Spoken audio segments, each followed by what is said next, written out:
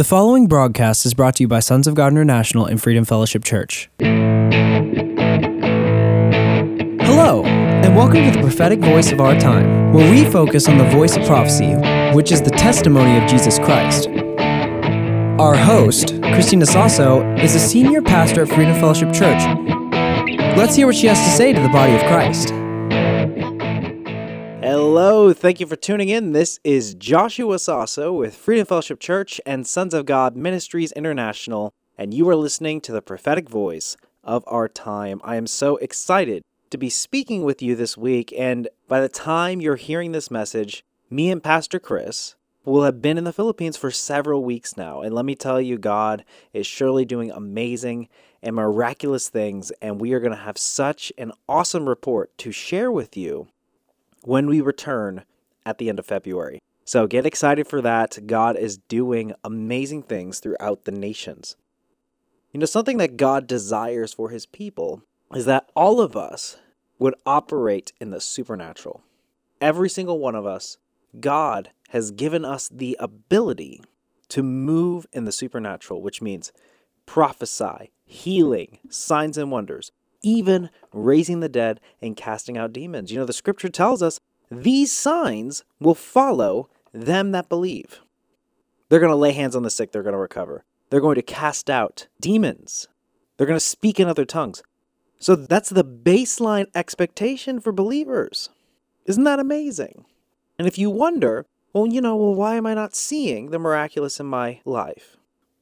Something that Jesus very often said to his disciples when they were amazed at the miracles he performed. What did he say? He said, "Oh, you of little faith." Because if you had the faith the size of a mustard seed, you would be able to speak to this mountain and it would be cast into the ocean. If you had faith the size of a mustard seed. So miracles, signs, and wonders, that's the baseline expectation for believers. That's the standard we should expect ourselves to rise up to be.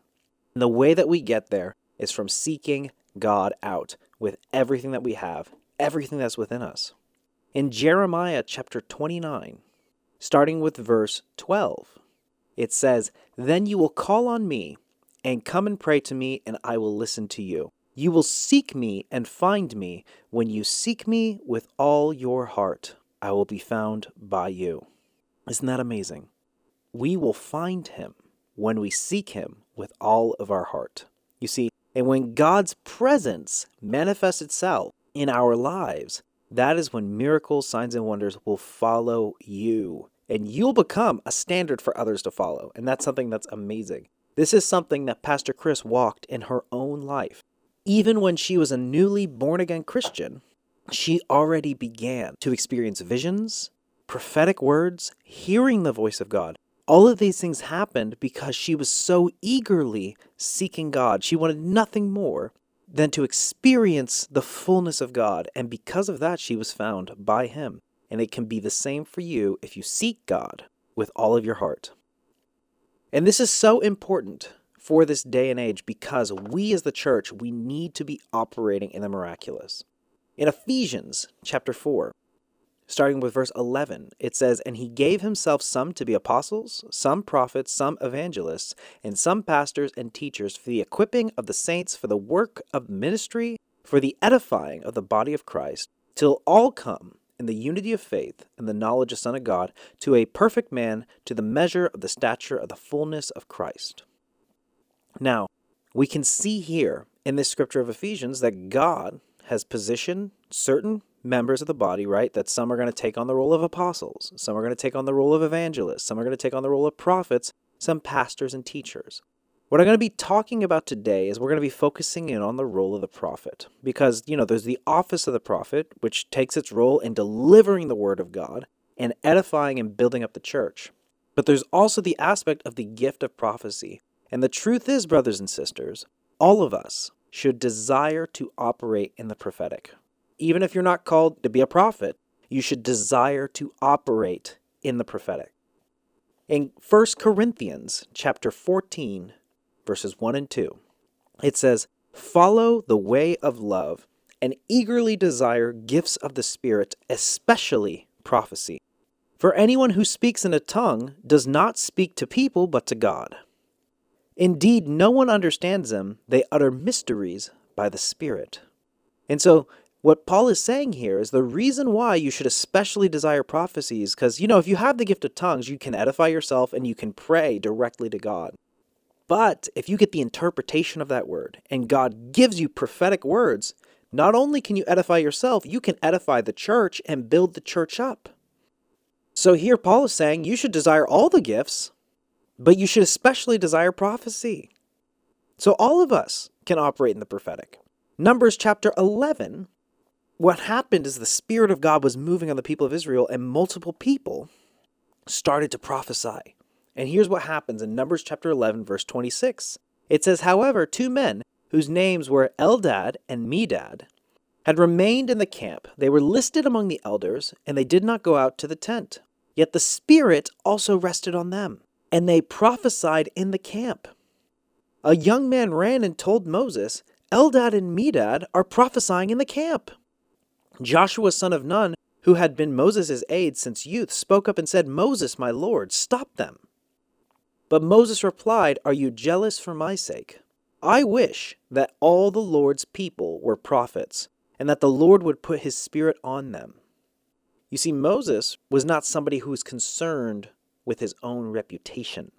All he cared about is that God was moving, and that the people of God were willing to be used by him. That's all he cared about, was God's reputation and God's glory. He was not concerned about his own reputation. And unfortunately, something that we see very commonly in the church is many pastors put themselves at the top of the hierarchy, and they say, nobody can go beyond me. They have to be under my covering. They have to be under my rule and influence, right? And they set up this structure to where you cannot surpass them. You cannot go beyond them, right? The God starts moving on your behalf. It has to be under their umbrella. But we see here Moses was not concerned about his reputation, right? Because what happens when you're doing that? You're thinking, oh, I need to worry about my ministry, my image. Moses wasn't concerned about his ministry. He was only concerned about the will of God. And this is something that we have to remember, guys, is that we are not in competition with one another. We're all serving the same God. We're all on the same team. So I desire the same that Moses desires, which is that everyone in the body of Christ is operating in the gifts of the Holy Spirit with signs and wonders following them. We have to count ourselves of no reputation. So Moses, right, he didn't care. Oh, these other people are prophesying. Not once did it enter his mind, I need to make sure that they don't surpass me. We need to have that same attitude. Okay, so these two scriptures, 1 Corinthians chapter 14 and Numbers chapter 11, they show us that we should desire to prophesy. We should desire for the Spirit to come upon us and for us to be able to speak prophetically. Now, something that happens when many Christians start to operate in the gift of prophecy and God starts revealing things to them. Okay, as soon as God reveals things to them, they go out, they say, and God showed me this, and God showed me this, and now I'm seeing this in the Spirit. And they start speaking immediately. But something we have to understand with prophecy is that it's not just about the what needs to be said. In the prophetic, God tells his prophets what to say. He tells them where to say it, who to say it to, and he tells them when to say it. You see, when Jesus asked his disciples, what are all these people saying about who I am, right? His disciples said, well, some say you're Elijah. Some say you're this. Some say you're that. And then Jesus asked them, who do you say I am? And Simon Peter answered, he said, you are the Messiah, the Son of the living God. And Jesus answered him, and he said, it was not by your own understanding, it was not by your spirit that you came to say that, but the Holy Spirit came upon you, and you were able to say that. So Simon Peter was operating prophetically, right? And what he was saying, and this is the what he was saying was 100% correct. Jesus was the Messiah. But what happens is Jesus instructs his disciples, do not tell anybody that I'm the Messiah. And that makes you wonder, why would Jesus tell them not to say that, even though it was correct? And the reason why is because it was not yet time for God to reveal him as the Messiah. The timing of God is so important. And some young Christians, when they get prophetic understanding, they will immediately start speaking, right? I'm going to go address these people, and I'm going to go say this and some of that. Sometimes God will show you something with the intention that you're not even going to share it. Sometimes God will tell you something so that you will intercede on behalf of what is transpiring. In the book of Ezekiel, you see, because of the many sins that the Israelites and the people of Judah had committed, God was revealing that these cities were going to be besieged and that many things were coming. And then he says to Ezekiel, you're going to be bound and you're going to lay on your side to siege the city of Jerusalem. Look at this, Ezekiel chapter 4, starting with verse 1. It says, now, son of man, take a block of clay and put it in front of you and draw the city of Jerusalem on it. Then lay siege to it, erect siege works against it, build a ramp up to it, set up camps against it, and put battering rams around it. Then take an iron pan, place it as an iron wall between you and the city, and turn your face towards it. It will be under siege, and you will besiege it. This will be a sign to the people of Israel. And this is happening, at his house. Then in verse 4, he says, then lie on your left side and put the sin of the people of Israel upon yourself. You are to bear their sin for the number of days you lie on your side. I have assigned you the same number of days as the years of their sin. For 390 days you will bear the sins of the people of Israel. Can you believe this? So God was revealing things prophetically to Ezekiel, and he wasn't saying, go out there and tell the people. He said, no, you're going to be at your house, I'm going to tie you down, and you're going to lie on your side for 390 days. Then it continues. Verse 6, after you have finished this, lie down again, this time on your right side, and bear the sin of the people of Judah. I have assigned you 40 days, a day for each year. Turn your face towards the siege of Jerusalem, and with a bare arm prophesy against her. I will tie you up with rope, so you cannot turn from one side to the other until you have finished the days of your siege. So here, Ezekiel's not getting any, glory or recognition for the prophetic words he's releasing. In fact, he's not even releasing prophetic words. He's interceding on behalf of Israel and Judah. But you see, this is why we have to be so sensitive to the leading of God. God will tell you what to say, he'll tell you when to say it, where to say it, and who to say it to. Sometimes in the scripture, you're not even prophesying to a person. In 1 Kings chapter 13, starting with verse 1, it says, by the word of the Lord, a man of God came from Judah to Bethel, as Jeroboam was standing by the altar to make an offering. By the word of the Lord, he cried out against the altar, altar, altar. This is what the Lord says. A son named Josiah will be born to the house of David. On you he will sacrifice the priests of the high places who make offerings here, and human bones will be burned on you. That same day, the man of God gave a sign. This is the sign the Lord has declared. The altar will be split apart, and the ashes on it will be poured out. So this man came from Judah all the way down to Bethel to prophesy against an altar. He's not even prophesying to the king. The king just happened to be there making sacrifices. And this guy starts prophesying to an altar, an inanimate object. And I kind of chuckle at this story because I realize that he's a kindred spirit with Pastor Chris, because when Pastor Chris was starting out in the prophetic, one of the instructions that God gave her was to go downtown and to prophesy against the statue of St. Anthony. Because St. Anthony, he took a vow of poverty. And that vow was resting upon the city. That's why so many Hispanics and so much of San Antonio had been living in so much poverty. And God said to her, I cannot break the spirit of poverty until you prophesy against the statue of St. Anthony. So God told her the what and the where and who to prophesy to.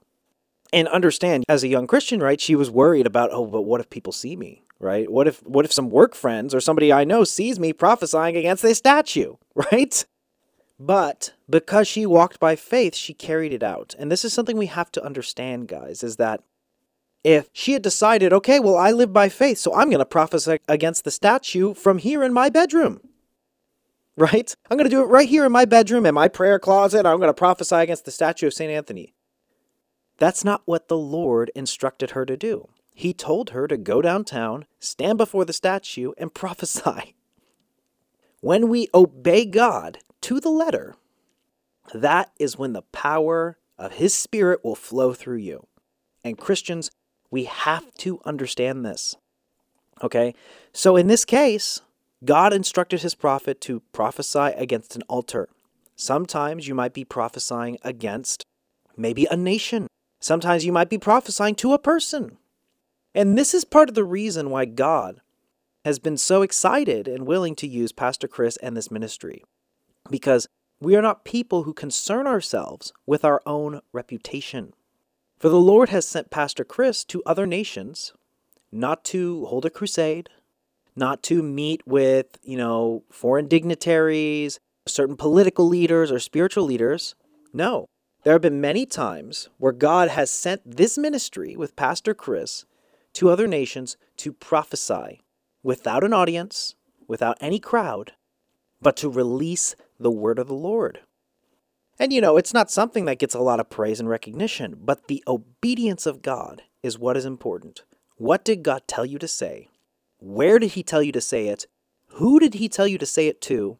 And when did He tell you to say it? All of these components are essential when you are operating in the prophetic. Just because you see something in the spiritual realm does not mean it is time to release it. And these are the things we have to be sensitive towards. Because something we've had a lot of issues with in this ministry is that, especially when we're holding prophetic school and conferences, is that when the Spirit of God starts to flow, many times in the past, prophecies are beginning to be released. Words of knowledge are being released. Many people will try to insert themselves into the middle of what God is doing because they want to show that, look at how anointed I am, right? So something that happened in the past is that prophetic words start to go out from the podium. And then people try to come up and they say, oh, I also have a word and I also have this. And let me show you how anointed I am, right? Let me add on to this word that you just gave out. Let me tag my name onto what God is doing now. When this happens, it shows that people are concerned about establishing their ministry and establishing their reputation. Now understand, there are times when the Spirit of God will come on people and they'll release prophetic utterances. When Jehoshaphat had heard about all these enemies that had banded against them, he called for a nationwide fast and prayer. And then when they were fasting and prayer, a random person that was in the crowd, right?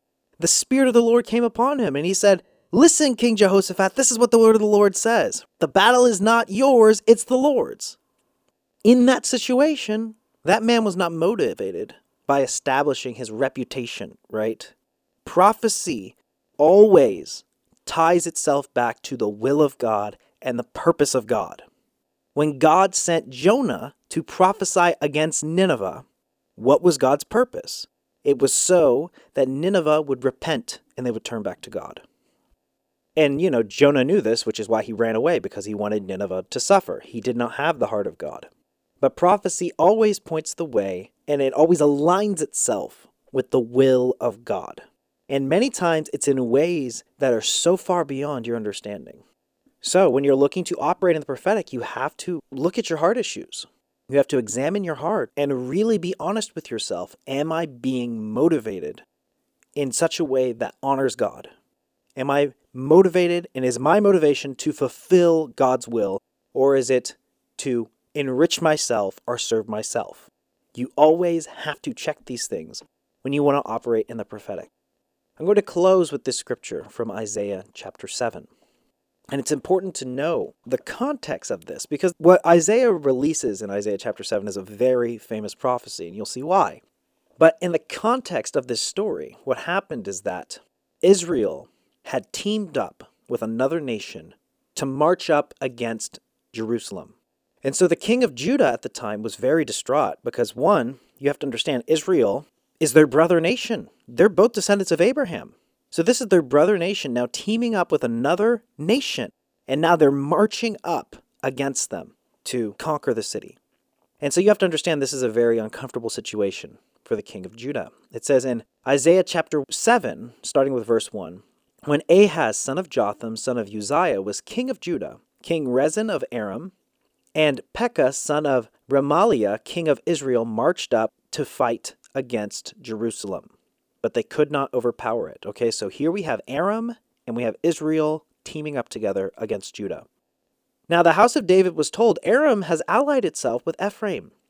So the hearts of Ahaz and his people were shaken, as the trees of the forest are shaken by the wind. Right? They're afraid. Then the Lord said to Isaiah, "Go out, you and your son Shear-Jashub, to meet Ahaz at the end of the aqueduct by the upper pool on the road to the launderer's field." Okay, so I want you to note this. What is God specifying here? He's telling Isaiah where to go. He's telling him who to talk to and who to take with him. Right? So let's read that again. The Lord said to Isaiah, "Go out, you and your son Shear-Jashub, to meet Ahaz at the end of the aqueduct of the upper pool, on the road to the launderer's field." Okay, so there's the who and there's the where, right? Say to him, and now here's the what. Say to him, "Be careful, keep calm, and don't be afraid. Don't lose heart because of these two smoldering stubs of firewood, because of the fierce anger of Rezin and Aram and of the sons of Remaliah. Aram, Ephraim, and Remaliah's sons have plotted your ruin, saying, 'Let us invade Judah, let us tear it apart and divide it among ourselves, and make the sons of Tabeel king over it.' Yet this is what the sovereign Lord says," and this is the most important thing we have to remember, especially, guys, when it comes to this nation. Always focus on what the Lord says. Don't worry about what the media says. Don't worry about how bad things look. Don't worry about what the economic forecast might say. Focus on what the sovereign Lord says. So verse 7, this is what the sovereign Lord says. It will not take place. It will not happen. For the head of Aram is Damascus, and the head of Damascus is only Rezin. Within 65 years, Ephraim will be too shattered to be a people. The head of Ephraim is Samaria. The head of Samaria is only Remaliah's son. If you do not stand firm in your faith, you will not stand at all. And that's true today, guys, by the way. We have to stand firm in our faith. And again, the Lord spoke to Ahaz through Isaiah. "Ask the Lord your God for a sign, whether in the deepest depths or in the highest of heights." But Ahaz said, "I will not ask. I will not put the Lord to the test." Understand, guys, if God is asking you to do something, just do it, right? And so Isaiah responds to him, and I imagine quite perturbed. Then Isaiah said, "Hear now, you house of David, is it not enough to try the patience of humans? Will you try the patience of God also? Therefore the Lord himself will give you a sign. The virgin will conceive and give birth to a son, and will call him Emmanuel." Now, isn't that amazing? Here, Ahaz had this very current, present circumstance that he was very worried about. And God said, "Don't worry about it. It's not going to happen. Those kingdoms are going to crumble from within. In fact, I'm going to give you a sign. The virgin will conceive and he will be called Emmanuel." Right? That's the Messiah. That's Jesus Christ. That's not the kind of sign he was expecting, and that's not even the kind of sign that he even lived to see. You have to understand this, guys. In this circumstance, through prophetic word, God addressed the current situation of Ahaz, and then he also addressed the coming Messiah, who would not come for several hundred more years. Prophecy always aligns itself with the will of God, even if you don't understand how it's happening. Isaiah might have had an inkling of what God was doing, but he had no concept of what God was planning when God told him to release these words. And this is what we always have to remember when we operate in the prophetic. So I hope you guys were encouraged by the things I was talking about today. So remember, seek God out with all your heart and he will be discovered by you. And when that happens, you will begin to operate in the supernatural. And when you start to operate in the prophetic, remember, what is God telling you to say? Who is God telling you to say it to? Where is he telling you to say it? And when is he telling you to say it? And remember, any prophetic word will always align itself with the will of God. We have to be disciplined in these things so that God can use us further. But I'm out of time for this week. I hope you were encouraged, and I hope you really take these words to heart. So I want to thank you so much for tuning in. My name is Joshua Sasso, and you've been listening to the prophetic voice of our time. Until next time, God bless you. Thanks for tuning in. You've been listening to the prophetic voice of our time. We really hope you were blessed by today's episode. And if you were, we want to hear from you. You can call us at 210-695-1630. Or you can email us at sogmi@outlook.com.